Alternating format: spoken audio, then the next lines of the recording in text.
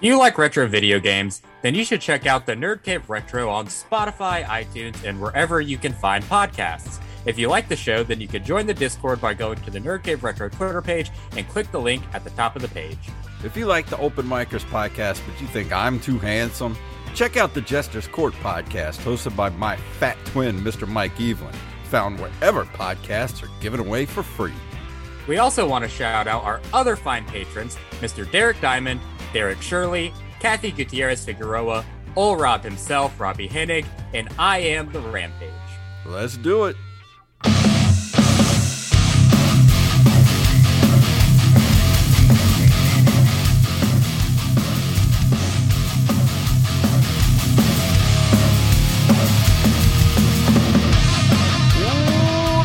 Can only mean one thing. It is our Patreon extra episode for the month. My name is Jason Robbins. My name is Jacob Craig. Good Lord. I'm more yoked. Why are you so loud all of a sudden? Are you screaming into your mic? Am I loud? Doing? Am I coming in hot? Did you eat I'm coming your mic? In hot, baby. Jesus Christ. I didn't do anything.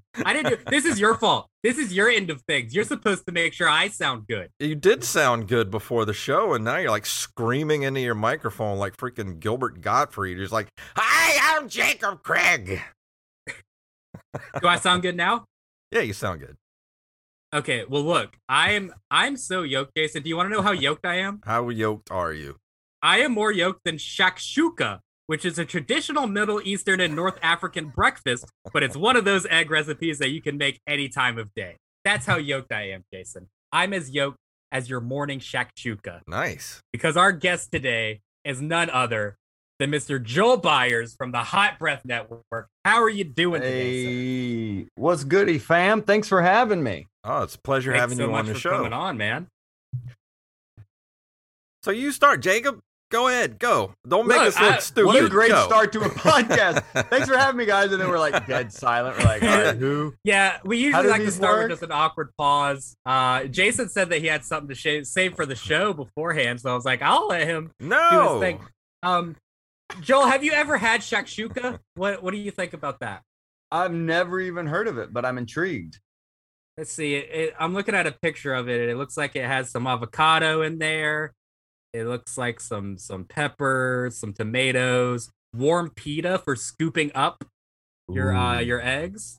Yeah, that's nice. Very North African, very Middle Eastern. So egg dish. What kind of eggs is it? Scrambled, fried?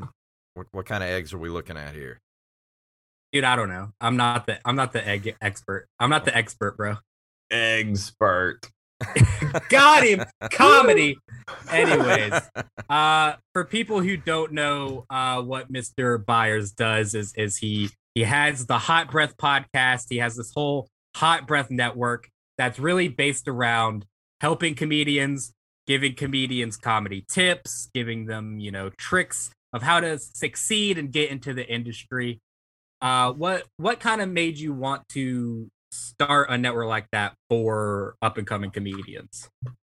Well, it started as a podcast 5 years ago and has since grown into like 400 plus interviews and the online community and things like that. But it all started as creating a show that I wish existed. When I was an up and coming comedian, I was looking for educational resources and couldn't really find any. So I started a podcast where I interviewed comedians about how they became comedians. And it since has just evolved into a YouTube channel and so much more. But it all started with, I want to learn comedy and there's not much out there about it. So how can I just ask other people how they do it?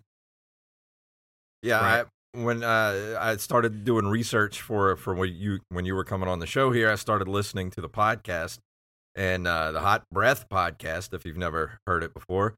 I started listening to it and I was like, hey, it's like our show, but good. It's like our show, but educational and family friendly. Yeah. Hey, whatever works, whatever helps comics. That's what I'm all about, my friends. Yeah, that's kind of what we do here too. Like we kind of started our podcast to basically like promote open mic comedians that no one knows about. And then for some reason, like famous comedians were like, yeah, I'll do your podcast, even though everyone knows me. And it's it seems like that's kind of what happens when you spend so much skin in the game and your intentions are kind of true in the sense where you're just trying to help people out, and then in turn people will kind of want to do the same thing for you. Yeah, it turns out comedians overall like helping other comedians. So it is crazy. Sometimes you just reach out to a well-known comic and they're like, "Oh yeah, of course. I'd love to come on the show." Which you're like, "Oh, cool." And when you start meeting more and more comics, you realize most of us are nice and do enjoy helping each other. But, I mean, even coming up in my scene, I wasn't necessarily the cool kid. I didn't get on all the cool shows or whatnot. So I was never, it can still be cliquey and things like that. But I wanted Hot Breath to be like an all-inclusive, positive comedy community just for people to get better and not have to worry about all like that competitive and negative aspect that I had to deal with for so many years. So it's cool to see.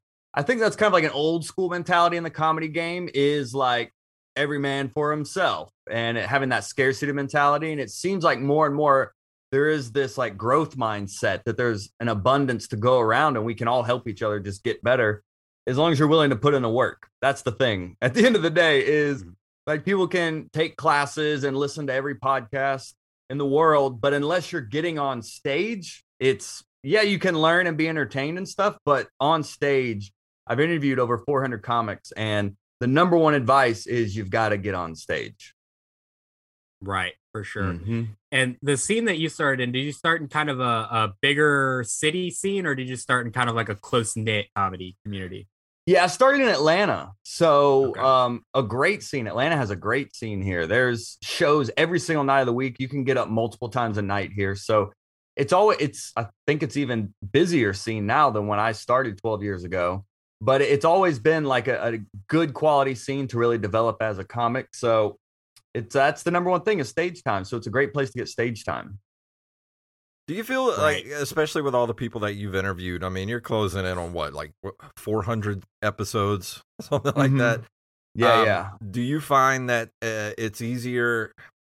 What am I trying to say? Like the older comedians, do you feel like there's a block there with older comedians to like actually like get them to pass down what they know, or do you feel like younger comedians are more eager to kind of help each other out, or do you like that type of thing? Do you feel like there's like a between older and younger comedians? Do you feel like there's a difference? I haven't really come across anyone who was like, "Oh, I don't want to give away too much." So fortunately, like, I've interviewed people 30 plus years in the game, and no one has ever been like trying to withhold information or anything. And I think part of that maybe it's a top down of like how people like Joe Rogan and like Bert Kreischer and like they all have each other on their shows. They all like to uplift other comedians. If a new comic has a special coming out, like a lot of times Joe Rogan will have them on the show and they'll pass that comic around to promote their specials, and they'll retweet things they promote and things. So I think seeing people at that level starting to do that, it really trickles down to the younger comics. So I feel like that's an old way of doing it that isn't really as prevalent anymore. I mean, it's still out there, and there's still grumpy like road comics and things like that. But I think the reason I asked that is me and Jacob have definitely run against some grumpier older comedians. Like, and you asked them for advice, and they're like, "No." Oh, they're just kind of just grumpy, just like grumpy old people. Oh, well, there is that. I mean, if you connect with some of these road dogs who have been living in Econo lodges for the past 20 years, when they get that microtel breakfast, they're going to be a little grumpy by the time the show comes around. I think my experience with that has been more like I'll get a spot opening for somebody who has like, Comedy Central credits or has been on Rogan or something like that. And so I'm excited to like get in the green room and like shoot the shit with them and ask them all these questions and pick their brain. And then it's more like they don't want to give you the time of day, and they're kind of just like, "Hey, can you get out and not well, the green room's a different zone, like that's on true. A podcast is one thing. Well, that's usually where I do most of like the dissecting of who they are and their process and how they got to where they are as a comedian. Like in the green room, like even if you're in there, then it's definitely a more of a chill vibe. You just want to be a cool hang. that they'll just want to be around. You know, it's the green room isn't necessarily always a time to just ask a bunch of questions and stuff. You just kind of want to be someone cool they don't mind being around. I mean, I interviewed Ali Sadiq, and he went in on like comics in the green room, and he's like, the green room is for the headliner. He was like yelling, and I was like, oh my God, you're scaring me. And literally, I've interviewed him twice, and both times there are moments where I was like, you're scaring me, and we're alone in a hotel room right now, and you could kill me and then throw away this tape and no one would ever know. But yeah, so yeah, the green room's a different vibe because that's kind of like the office, you know, that's kind of your workplace. So there's a different energy in there versus just a casual hang in the diner or just like, you know, on a podcast or something. Well, it's such a different energy because, like you said, it's a chill vibe. But I also come from the music side too. Like, you know, I've been in bands. I've been playing music for 25 years, and I've been to the level of being able to be backstage and have green rooms and, you know, security and all that kind of stuff. And, you know, they always, you know, make people leave the green room before you go out, but you're always in there with each other, like the band, and you're kind of like feeding off each other and pumping each other up and all this stuff. But when it comes to being a comedian, like, it's just you. And I'm not used to that because I've been to places where there's been other comedians that are like, you know, way higher than I am. And there's like it's like a weird energy in the green room, and I'm like, this is not what I'm used to at all. Yeah, it is different, and it's a case by case. Some comics are super cool and welcoming, and others are very standoffish. Or sometimes comics just want to see if you're funny first. You know, sometimes they want to be like, do I even like this person? Yeah. Like, if they're not funny on stage, I don't know if I want to be talking to them that much off stage. So like everyone's different, you know. So it's just kind of, you just want to be calm, be cool, and just kind of let them set the tempo and the tone for how like the green room's going to be. Yeah. There's also a big difference in like before and after too. Like I hardly ever bother anyone in the green room before. I just like to just sit in there with them and hang out. And it's usually after the show in the green room where I'm trying to, you know, get advice or whatever after they've already seen my set. Yeah. But literally the biggest comedian I've ever opened for, the biggest name, I literally just went in the green room, said, hi, whatever, I'm your opener, my name's blah, blah, blah. Is there anything you want me to do? Like any material you want me to stay away from? Like any way you want to bring up, whatever. Then I sit down, and like 5 minutes later, he just asked me to leave. Oh, man. I'm like, okay, yeah, whatever, man. I'll go. How did he say it? Was he like, can you leave? Or like... He was like, he said it was so weird because we were just sitting there silently for 5 minutes looking at our phones, and he just kind of like panicked, said, hey, can you like give me a minute? I was like, yeah, okay. Wow. Who was it? It was it was Mick Foley. Mick Foley? Yeah. Oh, he's a wrestler. I know. Oh, yeah. Okay. He's the biggest name I've opened for, not the best comedian. He's a big name for sure, though. But I mean, everyone, you got to think. I mean, the headliner, you know, that's their domain. They're coming to town. This is their show. This is their fan base. So they really set the rules and expectations. And as a comedian, you just honor that and understand that's part of the game. Yeah, for sure. He also didn't want me on his show. I found that out later. He didn't want you on his show or his green room. That's hilarious. No. He didn't even want me there. He called his manager and was like, I thought I was only supposed to have a host, not an opener. Oh! Yeah. that was a good time for me. Luckily, moment you never forget those, my friend. But I did get the opportunity to murder it in front of like 200 people. So that was... Oh, there's the flex. Okay, I was wondering when that was coming. You know, I still killed it though. Yeah, I definitely, you know. He was so mad because he couldn't follow you. That's what it was. Dude. This Jacob Craig kid, I can't follow him. Well, I will say I definitely got more laughs than Mick Foley because he's not a comedian. But he had his crowd eating out of the palm of his hand. Like, those people love that man. Yeah. He could not say a wrong word at one of his shows. And he's earned that. For sure. Yeah. But Jason, do you have any experiences like that? This should be the silent pause podcast. We like to open with a pause, and then with each question we just pause just for editing's sake. I promise we're better than this. I don't know why we. No, you guys are doing great. Seriously, don't worry about it. I'm just kidding. We're 112 episodes in, and we just suck. That's how it is. Nah, you're good. Who's been your favorite interview so far? I was just gonna let it breathe. No, we should just let it breathe. We should just let it breathe. Just let it breathe. Just let it go. Let it happen. Hot breath. Yeah. Gosh. I mean, I think the first interview. Oh my gosh. I don't know. I mean, maybe one of my favorite is Mark Norman, just because I've been able to interview him at every level of his career. Like beginning before he was popping, he had done a few late nights, but nothing major. And then he was starting to get a little heat. Now I've interviewed him a third time. Like, he's been someone cool to like track their career with. I mean, Ali Sadiq's the same way, but I mean, the show at this point, I mean, it's been, Cedric the Entertainer, Jeff Foxworthy, Sam Morril, Bo Burnham. I mean, it's at this point, I'm just like pinching myself sometimes getting to talk to these people. But I think Bo Burnham may have been the one where I felt like I was onto something, because that was the first one where someone's team reached out to me about having them on the show. And that really was the first time it happened. It kind of set the bar of like, oh, okay, so maybe people are listening, and maybe this has more potential than me just like interviewing my friends and stuff. So that was probably the one that really kind of leveled up the show and was like, oh, we kind of hit a different level here and kind of set a different mindset for the potential of the show. So what year did you interview Bo Burnham?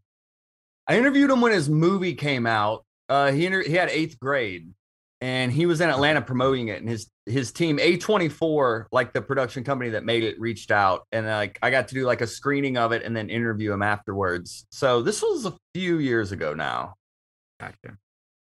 Right. So was that the point where you realized that's like, oh shit, this is going to be something different from now on? Is that like, because that's got to be the point where, especially like with us, we got bigger name comedians come on, and then from that point on, it's a lot easier to get people to come on to your show. Yeah, exactly. Like, if you can drop the right name, or even get that comedian to like tell that comic personally, to like, oh, this show's worth doing, or things like that. If you can use the comedians you have on as a reference, a personal reference, yeah, it goes a long, long way for sure. Yeah, it's probably the opposite with us. It's like they'll come on and be like, "Don't do." It's like they just keep pausing and expect you to fill the air. It's just they pause. They talk about eggs a lot for some reason. Well, see, I'm off tonight because this is not our normal podcast night. So I'm usually in like relax mode on Wednesday nights. Hey, but no excuses, Baldy. You got to stay on, fam. Yeah, man. I feel like you're me in 10 years if I really got my shit together. Do you feel the same way? You talking to me or Jason? I'm talking to you. Like, you look like me in 10 years if I just really like tried and got in shape and got more handsome. That's a lot of ifs you just threw out there. Yeah. You look like me if I changed my entire lifestyle and identity. Let's face it, Jacob, you're not going to live another 10 years. So I just got done eating a gourmet burger for dinner that had like prosciutto and melted cheese on it. So no, I'm not going to make it another 10 years. How long have you been doing comedy? I've been doing comedy we've both been doing it for 5 years, actually. I've been doing it since I was 17. We both started on the same exact night, and we didn't know each other. Nope. Oh, that's awesome. I love that. Yep. 30 seconds apart. I did my first set ever. I had about 10 minutes. It went okay. Jason did about 2 minutes, and it was absolutely horrible. Yeah. It was a Hiroshima level event of how bad I bombed that night. Yeah, we all bomb. Yeah, that's part of the fun. But yeah, we've both been doing it the same amount of time. Jason definitely got a late start in comedy. How old were you 5 years ago, Jason? I was... Wait, what? That was what? 2016 when we did 2017. that? 17. Yeah. That was 5 years ago, so I was 40. Yeah, he was 40 and I was 17 starting comedy at the same time. And Yeah, then but to 2 be years fair- later, we became best friends. To be fair, I've always been a comedy writer, and I've that's won awards before going up and actually being a comedian. So there's that. To be fair, I've always been kind of an asshole, so I've always had this leg up on the competition. I have a Cannes Shorts Award-winning short film, sir. So there you go. Oh, that's great. Yeah, I poop myself sometimes. Yeah, there's it's never too late though. You know, I mean, there's people that start in their 60s. I think there's a documentary coming out I just saw that's like people starting in their 80s. So Actually, it's you did a great interview with that Mike Binder. It wasn't this last episode, but it was the episode Oh, I love before. Mike Binder. Yeah. And yeah, he's great. He started back doing comedy, and he's what, like 56, I think he said? 55, 56? Don't remember, but he hadn't done it in 28 years, and now Yeah. he's doing it again. Yeah. I think largely because of Bob Saget's passing, right? Well, I know he did that Netflix movie about Yeah. Bob Saget and all of that. Maybe that is what inspired him. I don't really know. I didn't ask him what inspired like him to actually take the leap back on stage. I was too busy asking him if he could get Bill Burr to do it. I think that was all. Yeah. So him like, how about Bill Burr come on? Yeah, Which I think he that's did tell something him, that but he didn't. He hasn't. I think I read that somewhere in his. He has a newsletter called Stand Up World. That I'm Yeah, subscribed to. that's great. And I think he mentioned somewhere in there that being back on stage for all the Bob Saget memorial things is what kind of inspired him to get back on stage. Or I could be making that up. I'm not sure, but that sounds right to me. That would make sense, though. Yeah, it probably creates a new appreciation for life and to make the most of it. Yeah. How old were you when you started comedy? 22. I'm 34 now, and I started my senior year of college. I was about to graduate, so I was 22. Yeah, That sounds about right. I'm 22 now. So nice. Yeah, you started at 17. You're like Chappelle. This kid's got the goods. I wish. I think. Yeah, but the We've difference talked between about- him and Chappelle is he doesn't have the goods. But we've talked about this on the show before. I think no matter what age you start at, there's that syndrome of, oh my God, if I started 5 years earlier, I would be so far ahead right now. Like, I literally think to myself, if I started comedy at 14, I'd be so far ahead of where I am. It clicks different for different people at different times. You know, sometimes people figure it out or pop off 4 years in, and other times it takes them 14 or 30 and they still haven't. You know, it happens for different people at different times, but it's all about stage time, man. You just gotta live on stage. Yeah. That's it. That's definitely one of the biggest things to pass on to comics. What would you say is your most asked question from the hot breath universe? Like, what do comics want to know most from you? I mean, a lot of it boils down to like how do you write a joke? Like how do you turn like an idea or life experience into a joke? Or it's about how to get booked on shows. And what I'm finding is, especially during the pandemic, when like life just stopped, you know, I was like a touring comedian. Like the year 2020 was going to be my busiest year on the road yet. And then it stopped overnight. So then all these comics were like, what?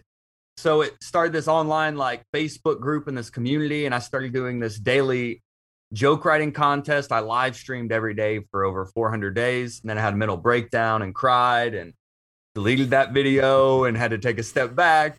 Over 400 days every day, dude. It like wherever I went, traveling or whatever, I did it every day at 10 a.m. And now I do the live stream once a week, every Wednesday at 10 a.m. on the YouTube channel is when I do it now.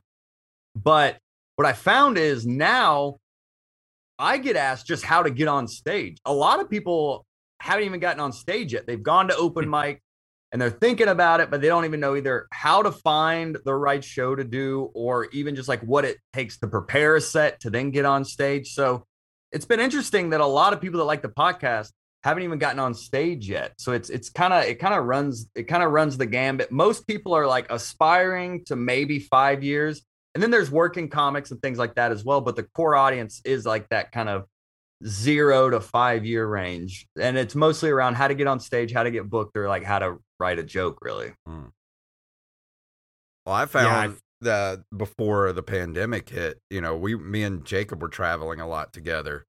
And, it was really easy to go pretty much everywhere and get stage time. I mean, it was easy. And then pandemic hit, everything shut down. And that's really why we started this podcast. So we would kind of stay sharp, Yeah. And even now, like, everything's opening back up. It's still kind of hard to, like, the hardest thing I find is the motivation to, like, start doing that again, like, just road dogging it, all the time, trying to find as many stages as I can get on. And now I'm just like, I think I'll just stay home tonight and watch Netflix, Dude, I feel you, man. Like, I like literally for like the first 10 years of my career, like I literally like lived on stage. Like, but like before my wife and I got married and all this, like I was like, this is my job. This is literally what I do. I'm out during the week, like getting reps in, developing material. And on the weekend, I'm like doing gigs and stuff. And like, I did, that's all I knew. And then the pandemic hit and I've gotten a little taste of like, well, maybe I don't need to go do that open mic, and like, I've been doing this 12 years, and I've just kind of taken that as part of like the swing of the game of like kind of that up and down. And like, I'm at the end of this month, I'm pretty much back on the road again for pretty much the rest of, mostly the rest of the year. So I'm about to get busy again, but I've appreciated that downtime and just showing gratitude and making the most of that quality family time, because it's all momentum, dude. It's like if you just have to get out the door and then you get on stage and you're like, oh, okay, cool. I'm glad I did that. And just let it snowball from there. But it is, I'm telling you, as someone who preaches and knows stage time is the number one most important thing. The pandemic really, well, I don't want to say softened me up. Maybe it changed my priorities a little bit, that it's like, maybe I don't need to go do that flogging at that coffee shop at 11 p.m. on a Tuesday. Maybe I could stay home tonight and save it, save my ego a little bit. Well, but young comics, I mean, you've got to, it's all about stage time, dude. Like, and you're right. Like, here's a word of caution for people that listen to the show, younger comedians, whatever. I took about mid-May, I just got burnt out with just working my day job, going and doing mics, doing all this stuff. I just got burnt out. I was like, I need to take like a month off and just write or whatever. A month turned into 2 months. And then I got asked by one of the local headliners around here in this area to do a comedy competition last week, or was it last week or week before, Jacob? It was last week. And I hadn't been on stage in at least 2.5 months. And I was like, well, I'm just going to go up and just do my tried and true material, and everything will be fine. I get on stage and it was like, I felt like a beginner. Like, I'd never been on stage before, and I just bombed so hard. And Jacob had to talk me down from the ledge the next morning. I was just like, I'm done. Never doing comedy again. This is awful. Like, what am I doing? Yeah, and I was like, we still have a podcast together. You have to pull through, buddy. It's like called open micers. It's going to be called quitters. You're gonna change it to quitters. Ex open micers. Yeah. We're not even good enough to be not paid. But have you ever had that happen where you kind of take a little time off and then you come back and it's just like, you just get slapped in the face with reality, and you're just like, I mean, the pandemic was like, when I got back, dude, the worst thing, like, I did during the pandemic, I swear, like, the first 10 years of my career, I'd taken off minimal nights. Like, I was literally out on stage every single night. And if I wasn't on stage, like, when I was coming up, if I wasn't booked on the weekends, I would be out at a club watching the headliner and meeting and talking with the headliner after. Like, I just lived comedy. And then, like, the pandemic hit, I did like one college during the pandemic that I was like, it's worth getting COVID for this, like, to get, to make this money. So literally, like, the first show I came back, like, to when shows were coming back, I did the World Series of Comedy, did a satellite show here in Atlanta at the Punchline. I was the judge. I was one of the judges on it. because I've had them on the podcast. We've collaborated. I've done seminars at their festival and stuff. So they were like, hey, come be the judge. We're in your hometown and whatnot. Dude, I was the judge. So I was one of the people scoring the comics. And at the end, they're like, okay, at the end, we're going to need you to do 15 minutes while we tally up everything. I literally have been on stage once in 2 years, and I'm the judge, and it's all these judgy comics. Like, well, let's see what this guy, what is he? He's the judge. He has his podcast. What is he about? I don't want to say I bombed, but I sweated a lot. Like the kind where you can like feel it drop from like your nipple to your stomach, like and you feel it rolling down your back, and like because the timing's off. Like there's no stage presence because you just haven't been up there working that muscle. And so that was kind of like jumping back into the deep end doing that show. And it probably took me a month or two to really kind of feel like I'm back in the swing and getting more of a rhythm on stage. Because I mean, it really is. There's a timing to it because comedy is definitely, it's a dialogue. It's not a monologue. So you say something, the audience laughs. That's their part of the conversation. So there's like a rhythm and timing with like you speaking, them speaking, you speaking. And there's like a symphony to it that you just have to kind of dial in to being on stage a lot. Right. But they call that call and response in public speaking, I think. Oh, great. Yeah. And it's cool though to like, I'm hoping maybe the pandemic did help with that hustle mentality a little bit. I mean, yeah, dude, like those early days, I would work all day and then be at shows all night and then be back up at 6 working again to do shows all night. And like, I think I can't remember how long he took a break, but I remember we had Giannis Pappas on the show and he talked about, he quit comedy for, I don't remember how long it was. Maybe it was like 6 months or something. He just needed a break. And I think that's okay. You know, if you need that mental break, if your mental health is like compromised because you're doing this, you know, but it's also important to have good friends like you guys have, you know, and make friends in your scene that are there to support you that are like, we'll just come out and hang out. You know, you don't have to get on stage, but you know, let's hang out. You know, you'll feel better once you do. Kind of having those supporting friends in the game to kind of help you when you're down. But dude, it's a grind. Any way you look at it, any stage of your career, it's always a grind. I'm definitely that friend that'll make fun of you if you don't get on stage. I think everyone needs that friend. It's like, oh, dude. I mean, until the pandemic, I was like, what do you mean you're not doing a show? Like, what do you mean you're not? Wait, what are you only doing one show tonight? What do you mean? Like, I was definitely that dude for sure. But I mean, it's stage time. You can't. Yeah. And I think you said something important earlier too. It's like stage time is very important for when you're young, but when you get a little more into your comedy career, it's important to focus on quality stage time where you don't have to do what you know is an open mic that no one goes to in town but comics, because that's not going to help you at all.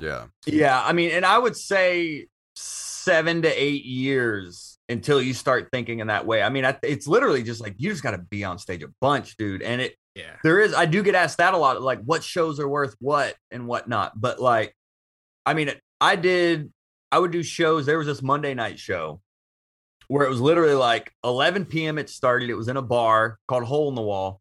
And a lot of the times it would be only comics.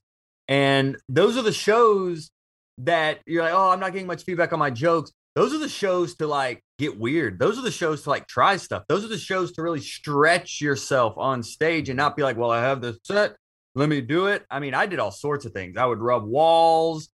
I would like crouch on the stool. I'd like cry. Like I did all sorts of stuff in those weird dungeon shows where you can just no repercussions, you know, like, and sometimes I would even, those shows are good for like working on certain aspects of your act. So I had like a veteran comic tell me, young comics always forget to breathe on stage. He's like, so really focus on your breathing. So a lot of the times at this show, I set a goal. I'd be like, all right, today I'm going to focus on breathing, or today I have this act out. I want to go big on this act out. I want to completely commit to this act out and just see how it feels.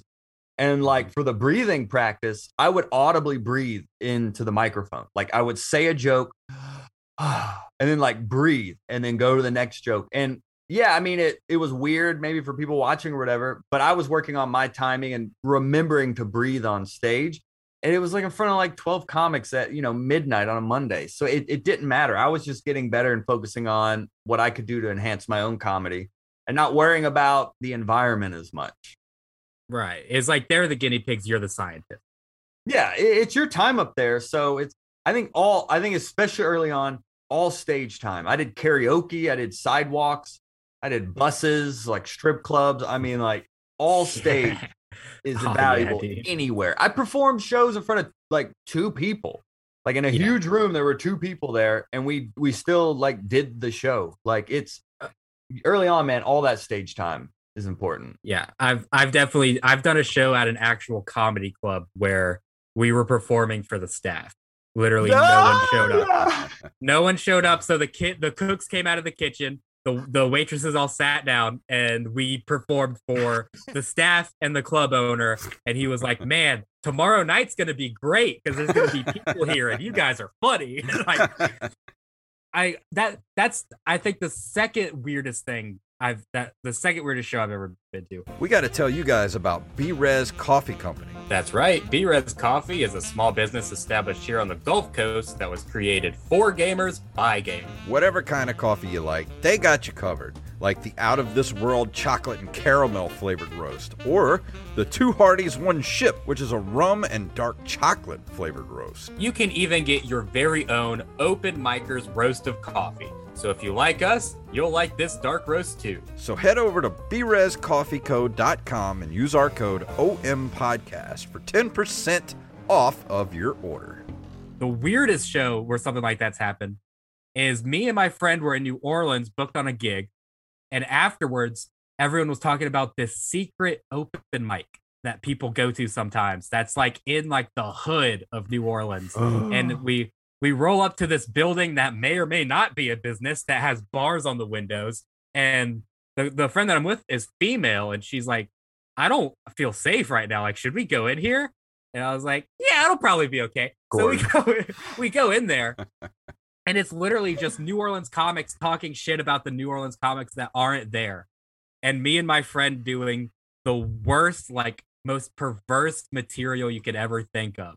Because again, it's only the 3 people that work there, and it's all comics. So we're doing like just stuff that would definitely get us in trouble. Because there's canceled now, yeah. Absolutely. Because there's just no repercussions. And it was a lot of fun, but it's one of those things where it's like, it's not even practice, because I can never say this in front of real people. Yeah, but there's something too, especially early on, just the value of standing on stage, talking in a microphone in front of like a room. Like there's a lot of value to just, even through that, you may have just dialed up your stage presence a little bit, your confidence on stage just a little bit. Like it's also incremental in like 1% at a time of improvement. So even doing something like that, it's like, I do feel like it accumulates and does make you a little bit better on stage. And it's just kind of like over time, you'll start to feel that difference. Absolutely. Yeah. I mean, for sure, like the worst shows I've ever done have been what has made me a better comic. Like, yeah. And a lot of comics dial it in on that kind of stuff, or they'll roast the room or be like, oh, it's all comics or whatever. But literally, like, if you could perform in front of 2 people as if it's 200, when you get in front of 200, it's easy. It's easy peasy. But that is the hardest. That's one of the hardest things to develop, is like, if it is a Tuesday at 6 p.m. and it's a coffee shop and you're staying in front of a window with homeless people walking by and the coffee grinder's going off, can you perform there as if it is a sold out show at a comedy club? And going into it with that mentality, it doesn't mean that time you're going to be able to do it. But going in with that mentality, you'll over time see, oh, the first 30 seconds I performed like that.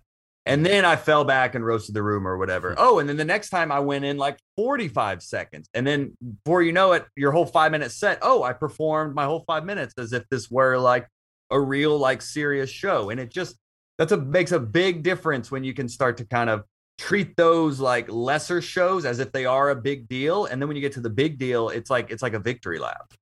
Well, even the shows where it's just, like it's an open mic and there's just comedians there. Sometimes those are some of my favorite shows that I've done, because especially if I can make other comedians laugh, like some of my friends that have been comedians for a long time, or if I say something so weird that nobody gets it, but I hear Jacob cackling from like the dark of the back of the room. I know that's completely worth it to me.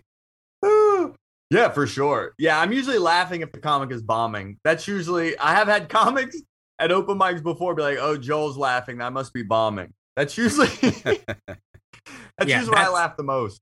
That's me too. Like we were at an open mic the other, a couple months ago now, I guess, where one of the cooks came out of the kitchen and got on stage. Wow. And it was the worst thing I've ever witnessed in my whole life. I had to follow this. Oh, yes. His whole set was literally him just saying, get out your Facebook Live, get out your TikTok. I'm the youngest, hottest thing in here. I'm going to be the next Kevin Hart. What do I want to talk about? I guess that's it for me, guys. Like, he just didn't say a joke, and it was so funny. We've all been to those shows, man. It's all part of it. I mean, we thought it was funny, but then I had to go up after that and try to save the crowd, which luckily I did. But God, that was hard because he sucked all the energy out of that room. He also threatened to hit someone with a beer bottle while he was on stage. Oh, heaven. He did that, and he worked there. That was his merch. He's like, I'm selling beer bottles after the show. Yeah. I'm selling concussions after the show. Yeah. Beer bottles slightly used. Yeah. Yeah, I think that was Too Real. Too Real went up after me and was talking about him. The dude came back out of the kitchen with a beer bottle. It's just like, I will hit you in the face. I'm like, whoa. Yeah. Comics aren't sensitive at all. Yeah. I did a practice show one time. It was in front of my 3 best friends and my girlfriend. Mm-hmm. And it was one of the most agonizing experiences of my life because I couldn't even get through it. I couldn't get any actual feedback from them. And they were just like tearing me apart the whole time. And I think looking back on it now, I did this before my first ever time on stage. I just ran my material and I had maybe a good 20 minutes of material at the time that I wanted to go over with them. And I think that was why my first time on stage went so well, was because I had people telling me, hey, that's garbage and shouldn't be told to people. Or, yeah, that's, I hate to give it to you, but that's really funny. Like I hate to give it to you. Yeah. Because, I mean, your 3 best friends and your girlfriend, they don't want to say, wow, that's funny. That's really great. They want to say, oh, you suck. Tear it up. But I think doing that kind of thing, like in private, where you're kind of practicing with people that you trust or other comics or bouncing punchlines off of trusted comedian friends is very important once you actually can establish like a comedy community with them. Yeah, for sure. It's always good to have that sounding board to get honest feedback. But taking it with like perspective though, of like, what do your friends know about being funny? Like, right. You know what I mean? It's like, yeah, they could not think it's funny. My wife doesn't think anything I do is funny. So, and I'll run stuff by her and she like rarely ever laughs. But, I closed my special on a joke she told me not to do just to like, just to spite her, so. Well, so that's any advice too, though, because I've had comments ask me before of like, well, this comic came up to me afterwards and like, oh, maybe you shouldn't do this or you should do that or whatnot. Like any advice you ever get, look at where it's coming from. Like if it's coming from a comedian open mic, for example, look at that comedian. What are they doing? Like, do you aspire to be like them? Are they out grinding? Do you see them out constantly on stage, developing material, like taking it seriously? Or do you see them just like getting drunk and bumming cigarettes and just treating it as like their hangout spot, doing the same jokes over and over again? And then they come up to you trying to tell you how it is because they're older than you. Like any of that advice you ever get, like look at it from like the source and be like, well, do I even care? Yeah, I was like, you can do both. Like you can take it seriously and get drunk and bum cigarettes. Okay?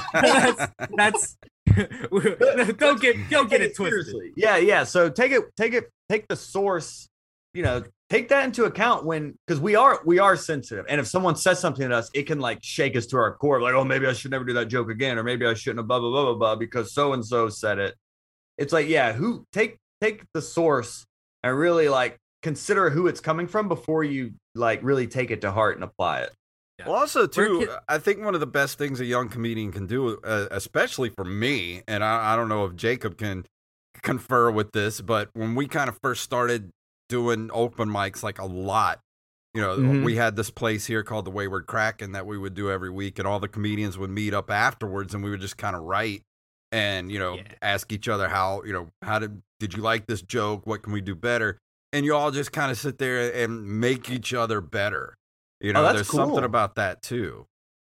For sure. Oh yeah, that's really cool. I wish I had that growing up. Yeah, that was cool. But we don't really do it anymore because the Kraken's not here, and everybody hates each other now. So What, are you guys in Florida? No, we're in Mississippi. Actually. Yeah, we're on the Gulf Coast. Oh, I thought you had posted a show in Pensacola. Jacob did. I thought you posted a flyer of a show in Pensacola. Oh, I probably did. I probably traveled for that show. Oh, okay, cool. Nice. Pensacola is only about a 2-hour drive from us. Oh, very cool. Pensacola is a hit or miss town for me. I either murder or I get heckled off stage. There's like no in between. Dude, I did a show in Tallahassee that was an oyster bar known for its hamburgers. Nice. And it was a door deal. And then I got there. Turns out the door was by donation. So the door deal, there wasn't even a cover. It was people donated whatever they had. This is a college town. Yeah, we came out in the red on that one. Yeah, that sounds like some Florida shit right there. I mean, that sounds like something that happened. There's like one time I went there and I was doing literally a biker bar that looked like it was out of what's that? Roadhouse. Yeah, Roadhouse. Like literally like Roadhouse, and killed it. Like they loved me there. They asked me back. Like they loved it. And then me and Jacob go over there. It wasn't in Pensacola. What was the name of that place we went to where the fight broke out right before? That was Panama City. Oh yeah, that was Panama City. Literally, no. a fight breaks out the second like they start the show. Dude, literally what happened was the host got on the mic and was like, all right, you guys ready for some comedy? And in the audience, we hear, what the fuck did you just say? And then two guys just start fighting. Hilarious. And this is the kind of place that you walk in and it's like full of like pool tables and stuff. And you walk in and it's like, it looks like you just walked into like Sons of Anarchy. And like it's almost like we walk in and you can audibly hear the record scratch as everything stops and they just turn and look at you like, what are you doing here? Oh, dude. I mean, I came up in Atlanta and I did all the hood room. Like in Atlanta, I was known as White Boy Joe. Like, because seriously, like white people didn't mess with me, dude. Like I did all the hood rooms. I got booked so many times just because I would get called and be like, hey, we need a white boy. And I heard you were the white boy. So that's awesome. A lot of places I walked into, there was that record scratch of like, what is the health inspector here? What just look all the time, dude. I did those. Those rooms can really get easy in a way too, because you're the one thing that's different and you can just make jokes about that. Like, I know, and I had to be careful as I started doing more and more of them to not lean on that as a crutch. And I always wanted to make sure that I didn't pander. And I always want to make sure that if I did a joke in an all black room that didn't work in an all white room or vice versa, then I wouldn't do it. Like I would get rid of those because I always wanted to make it accessible to everyone. But it is like, honestly, like a lot of the times comics like, oh, I'm scared of like hood rooms or whatnot. But it's like, I mean, even black comics are, which is really funny. But what I found is like you get automatic respect for showing up. Like they're gonna give you a benefit of the doubt just for being there, and you can lean on the whiteness and really make fun of it if you want. But what I love about, and this is what I like had like Gary Owen on the show, who's known as like the white urban comic or whatever. But and we talked about it, and it comes down to like authenticity. Like black people just want you to keep it real. Like whatever you're talking about, like with white people, you can be silly and like clever and hide behind like a persona or whatever. But like black people don't have time for that. They're like, are you funny or no? What is your life about? What are you doing? Like, what are you bringing to the table here? And that really helped me early on develop just more self-awareness on stage and also just more confidence. And it really helped direct my writing in a more personal way of like, okay, well, how can I tell my story up here? How can I tell my unique point of view or my unique life experiences and come off real and not just trying to just be clever and jokey, which a lot of people, I'm not knocking any style, but I think that really helped me early on, just be more conversational on stage. Yeah. Yeah, well, that's definitely something that comics need to learn too, is demographics of a room are just so different. Yeah. Like, being aware of it too. But funny is just funny, no matter what room you're in. I mean, as long as you're not doing, like you're not doing racist material, funny's funny. Yeah. Oh, I mean, there's a comic named Tom Simmons who's one of my favorites, dude. And he has a joke. He did a lot of urban rooms coming up and stuff as well, and I think he still does. But like, he has a joke where he literally says the N-word, and it's like it's like a cleverly written joke and stuff, but he gets away with it. And it comes down to just like, hey, at the end of the day, it's like he's likable. He creates trust and rapport. He doesn't open with it. So he creates a relationship with the audience. He builds that trust and then slides this one in. And they're like, all right, we'll let that one slide, and it's, I'm not telling anyone. It's all about intent. I would never tell anyone to go do that. But it's just interesting to see someone at his level who's been doing it like over 20 years now, how he, at that line, they can walk that line. And the greats can. But it's sometimes people see someone like a Bill Burr and they're like, oh, he's saying all this misogynistic stuff. I'm going to go say that and it's going to be funny. And it's like, well, no, he spent almost 30 years developing the craft of comedy to be able to pull off things like that. Kind of crawl before you walk there, kids, and just figure out how to make your dog funny before you take on, like the global warming, political, whatever, blah, blah, blah. I think that's a big thing with comedy. Like there's, if you want to get risque with something like that, there's intent, but there's also, you have to build trust with the audience. Like they have to be able to trust you, so you can say some off-color shit and not come off as like a complete, douchebag, Yeah, because like you said, it's a dialogue. Yeah. Yeah. And I think it's important too to not stray away from who you are too much. Because like if I, no matter what room I'm in, I'm the loud fat white guy from the country. Like that's who I am. That's what you're gonna fucking get. And it works in black rooms because they're like, okay, I went to high school with this guy. And it works in white rooms because they're like, that's my uncle. Yeah. Great self-awareness. Self-awareness is so key, and how you're coming off to the audience is super important. I think I learned that lesson from Rory Albanese, who was the executive producer of Daily Show for like 10 years and did stand up. But once he stopped at Daily Show, he started doing a lot more stand up and touring around and stuff. So I got to open for him. And some of my jokes were missing. And he was like, well, think about how you're coming off. Like, I was trying to do these jokes and almost tell the audience how the world is. I was trying to be like political or whatever. Yeah. And he's like, you look like their son. It's a Friday night and you look like their nephew or whatever, trying to tell them how the world is. It's like, think about how you're coming off. So instead of me coming off like almost like commanding, if I came off more like absent-minded, if I delivered the same material, but in a different way that didn't come off as like, oh, I know how the world is, but more like, I don't know, I'm trying to figure this out. Is this right? Like sarcasm helps. And just shifting, understanding how you come off to the audience, that can really help interpret how you deliver the jokes, and how you deliver it can be the difference. It can be the same words, but you saying it in two different ways can give you two completely different results. Yeah. That's a big key especially for young comedians, is learn the importance of words and how to say things different ways, but pay attention to how you say things, because you can say the most unfunny shit if you say it in a funny way. So, and that's what I rely on a lot. Saying it in a funny way? Yeah.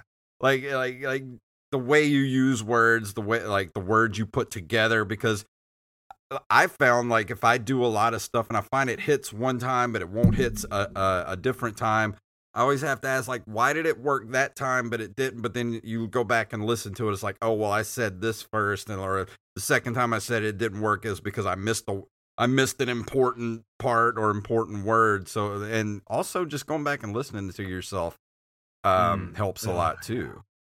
Yeah, it's painful, but it's necessary. And I'll even count like reviewing a set as writing. Like I'm like, all right, I'm writing today. I'm listening to this 5-minute set or whatever. Because you reviewing your set, it's painful, but I almost always come up with a new idea. Like when I'm reviewing my set, more than if I sit down and try to force something out. If I listen to a set, more times than if I just sit down and try to force out jokes. Listening to it, I'll think of tags or different ways to do things, and the reviewing of your set is so powerful.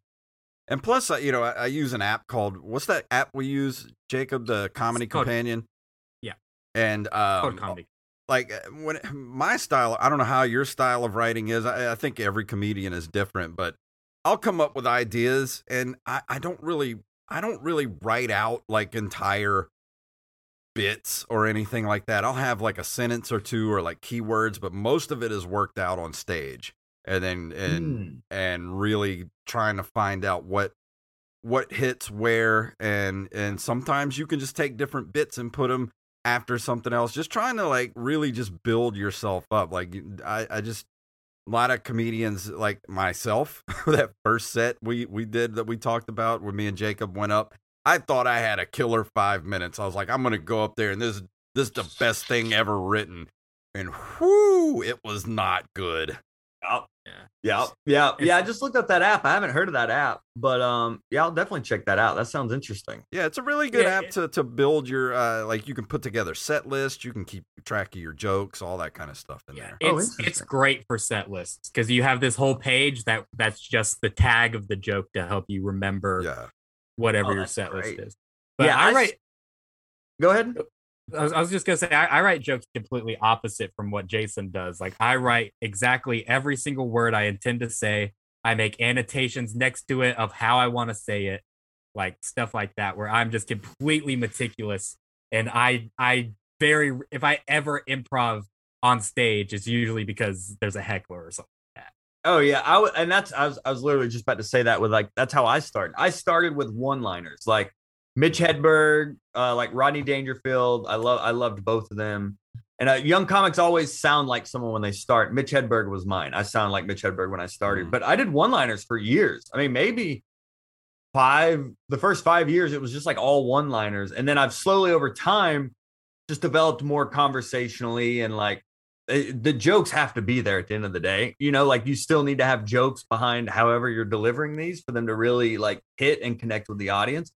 But I think learning how to write a one-liner really helps develop any style of writing you want to do. I know some people are like, oh, but I'm a storyteller, I don't really tell jokes. And I was like, well, no, there's a way to like write out your story as it happened and then go back in and write punchlines, because people see a comic tell a 10-minute story and they're like, oh, that was magic, they're so good. It's like, well, no, they literally, every laugh is intentionally there. They didn't just stumble upon this story. I think Bert Kreischer said the Machine story took him like 6 years or something to develop. Yeah. Like it's insane. Like it takes a long time to develop material. And I did start with just set up, punch, set up, punch, set up, punch. And now that still informs my writing, but I am more conversational now to where I will now at this point have more of an idea and go up and like talk about it. But still today, just like when I started, like before the show, I have my set list and I'm like writing my set list out or like doodling or something to keep my mind focused on the comedy. I don't really go and hang out and socialize and cut up as much before the show. Like I'm really there to like work on this, so I really take it seriously still. Yeah, I think everyone has their own kind of process before an open mic or show or anything. What I usually do is I go to the bar, I grab a beer, I look over my set list, make sure I have it memorized, and then I go and smoke and cut up with the other comics before the show to decompress. Of course, everything. Yeah. Or some people use that to warm up or whatever. Yeah, right. Get on stage loose. That way you're not getting on stage stiff. Like you've already been hanging out and laughing, and now you're in a good mood to go kind of do jokes. Yeah, for sure. And I feel like you talked about doing the set full of one-liners. I feel like that's the hardest sets of comedy to do is just one-liners. Like that's really hard to do. Come up with a full set full of just one-liners. We actually talked to one-liner comedian Eric Bergstrom on the show, and he talked about that, how much longer it takes him to get an hour of material as opposed to everyone else, because he has to write just all new joke ideas. But that's what the Right 10 Club, the live stream I did for over 400 days, it was called the Right 10 Club because we met at 10 a.m. and we got a new word and spent 10 minutes writing a joke using that word. And it was all just to practice one-liners, and just like quick turns and things like that. And the more you do it, like the better you'll get at it. But at the end of the day, like, yeah, joke writing, it's like, dude, it's like 1 out of every 20 you end up keeping. Like it literally, even at the level of like a Mark Norman or something, like it's literally most of what these guys create, they don't keep. And most of what they create off stage, they're like, I don't really know if this is going to work until I get on stage. So it's funny that at every level, we all still have some of the same struggles that we may think some people have grown out of or are immune to, but they don't know if it's going to be funny until they get on and the audience tells them or not. And for me, like, don't ever throw anything away, because there might be, a joke you write that's not funny now, but if you have it kind of on the back burner, you can come back to it, a couple of years later and be like, you're so much better than you were then when you wrote it, that you could actually make that funny, a year or two later. So any idea is a good idea, but you come back to it a few years later and it still doesn't work, then you can trash it. Yeah, that's so true. Sometimes they just need to ferment for a little while. Or you need to become a better writer, performer. Yeah. Or in 4 years, you may have this new bit, and then this old idea that never worked is now the missing piece to that puzzle. Exactly. It's crazy how that happens more than you think it would. Yeah. It's like not being able to beat a video game when you're a kid and then going back 10 years later and you can just play through the whole game. Yeah. I mean, no matter what you do, it's writing jokes, telling jokes, it's like working out. It's like a muscle. Like the more you do it, the better you're going to get at it. Yep. It's like working out. It sucks. Yeah.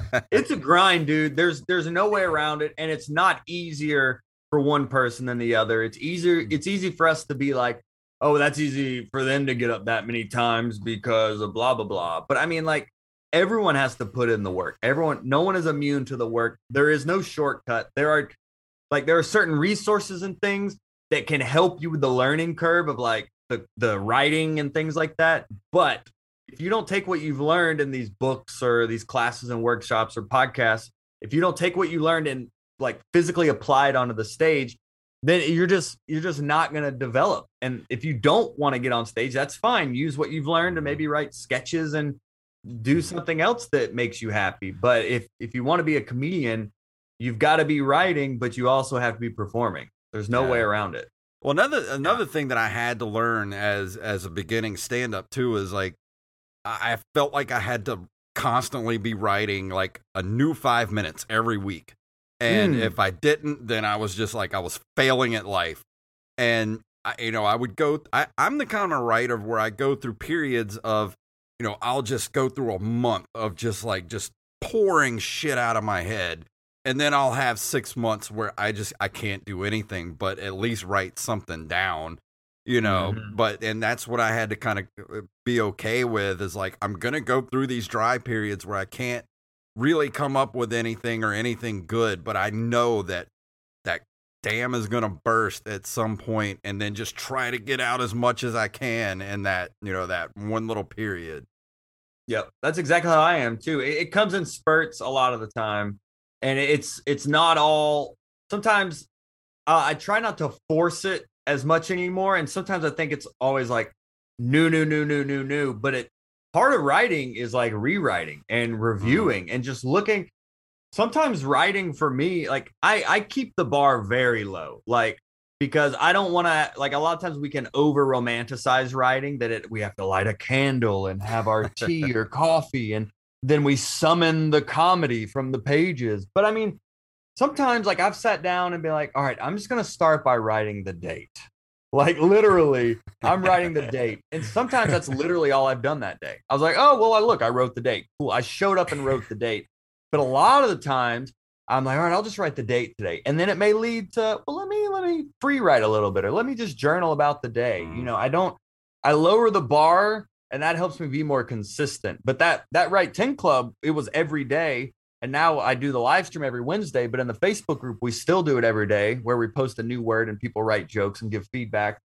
But it all started during the pandemic just because I was like, I don't have live shows. I have no accountability. What am I going to do? And this was just like a way for me to like be held accountable to write daily.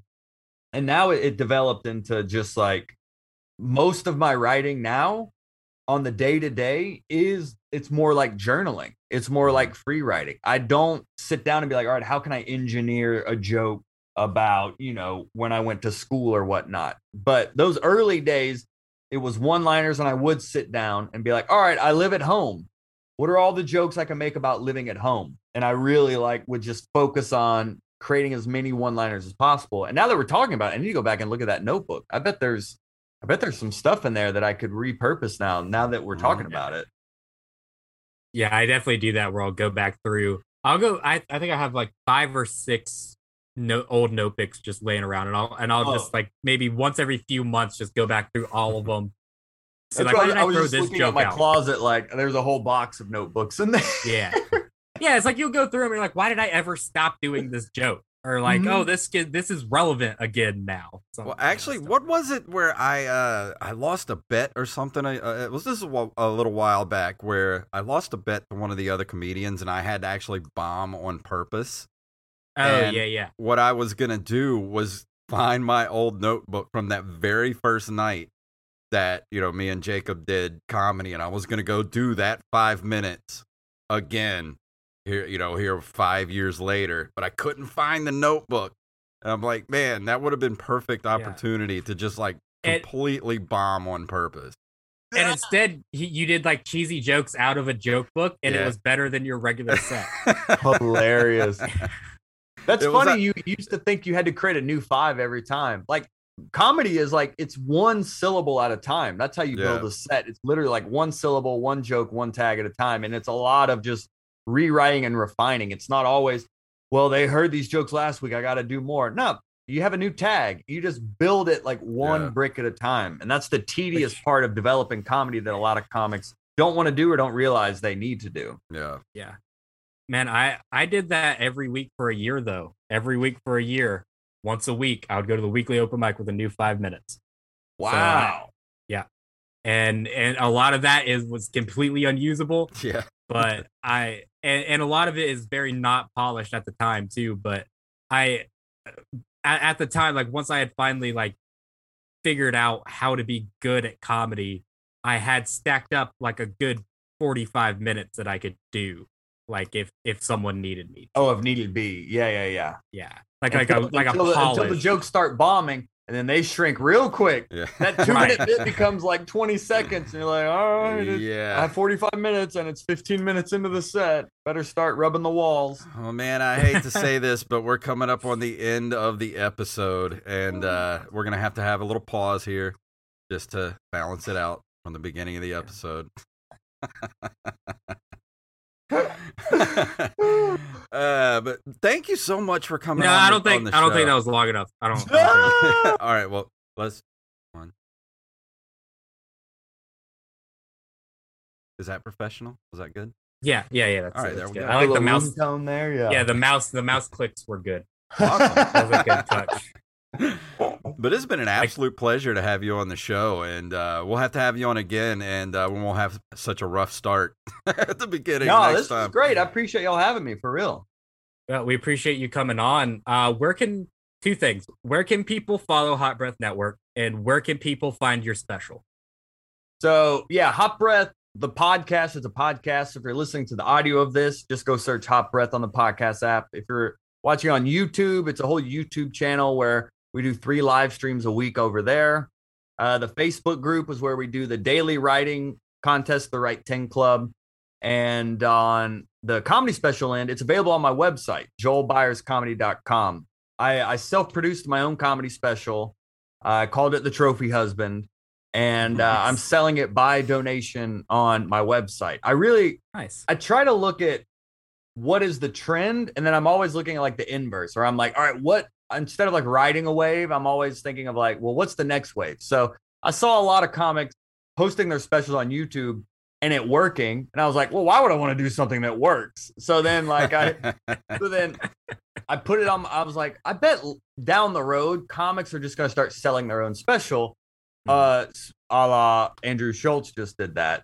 So I'm saying Andrew Schultz stole my idea. But my whole goal was to just make my money back. And I've fortunately been able to do that over time. So I just sell it on my website by donation. But it's like 10 years of my comedy career condensed into this 45-minute set that I'm super proud of. And I hope that comics can see it and feel inspired that, I need to start producing more of my own things. That was the whole goal for it. Awesome. That's great, man. Yeah, that's definitely something that we're going to start doing, me and Jason, is once we start getting some more sponsors on board and whatnot, we're going to start producing comedy specials for people. And you guys have sponsors on our website on here? Yeah, we have a couple of sponsors. We get most of our money from Patreon. Yeah. Right now. Nice. Oh yeah, I saw y'all did have a Patreon. That's very cool. Yeah, I need to be more proactive on our Patreon. We started one, but I need to put more out there. Yeah, we have our big patron every month that causes us to have to do crazy stuff to Jacob. And the first one was I had to tase him. Last month we did the hot sauce challenge, which was I'm still hurting from it. and you tased me again in that one. Then too. I tased him again in that one. And coming up this month, I don't want to tell people what it is. They're gonna have to be patrons to go see it. That's awesome. And I'm also gonna get tased again. Yeah. Let's just say he's gonna get bruised. This is fun. Anyways, guys, this is actually going to be for our Patreon special. It's going to go out just like a regular episode because we don't want to keep people away from Mr. Joel Byars. We want to get his stuff out there. So we're going to release this like a regular episode. But since this is technically for our Patreon, I'm going to run down the guests we have coming up on this podcast, which I keep close to my chest. But I'm going to let you guys know that next week we have local comedian Eddie Kane, who is very hilarious. He actually beat me in the finals of a roast battle a few months ago. Such a funny guy.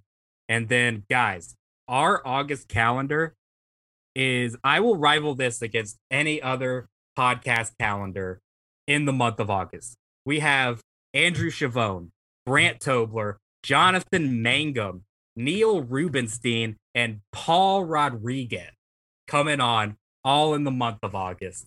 If that's not some comedy heavy hitters, I don't know what is, Bubba. So you guys better start tuning into the Open Micers podcast. Hell yeah. Like me. Congrats, guys. That's great. Oh, yeah. Well, thank you so much for coming on the episode. Go check out, what's that website again? JoelByersComedy.com and Hot Breath Podcast on all apps and YouTube. Fantastic. And if you would like to email us, you can email us at openmikerspodcast@gmail.com. We're at OpenMikers on Twitter and Instagram, and you can go to that link tree at the top of the in the bio of Instagram and Twitter, and go to all our different sites like our Patreon and give us money every single month. And we love you guys, and we'll see you next week.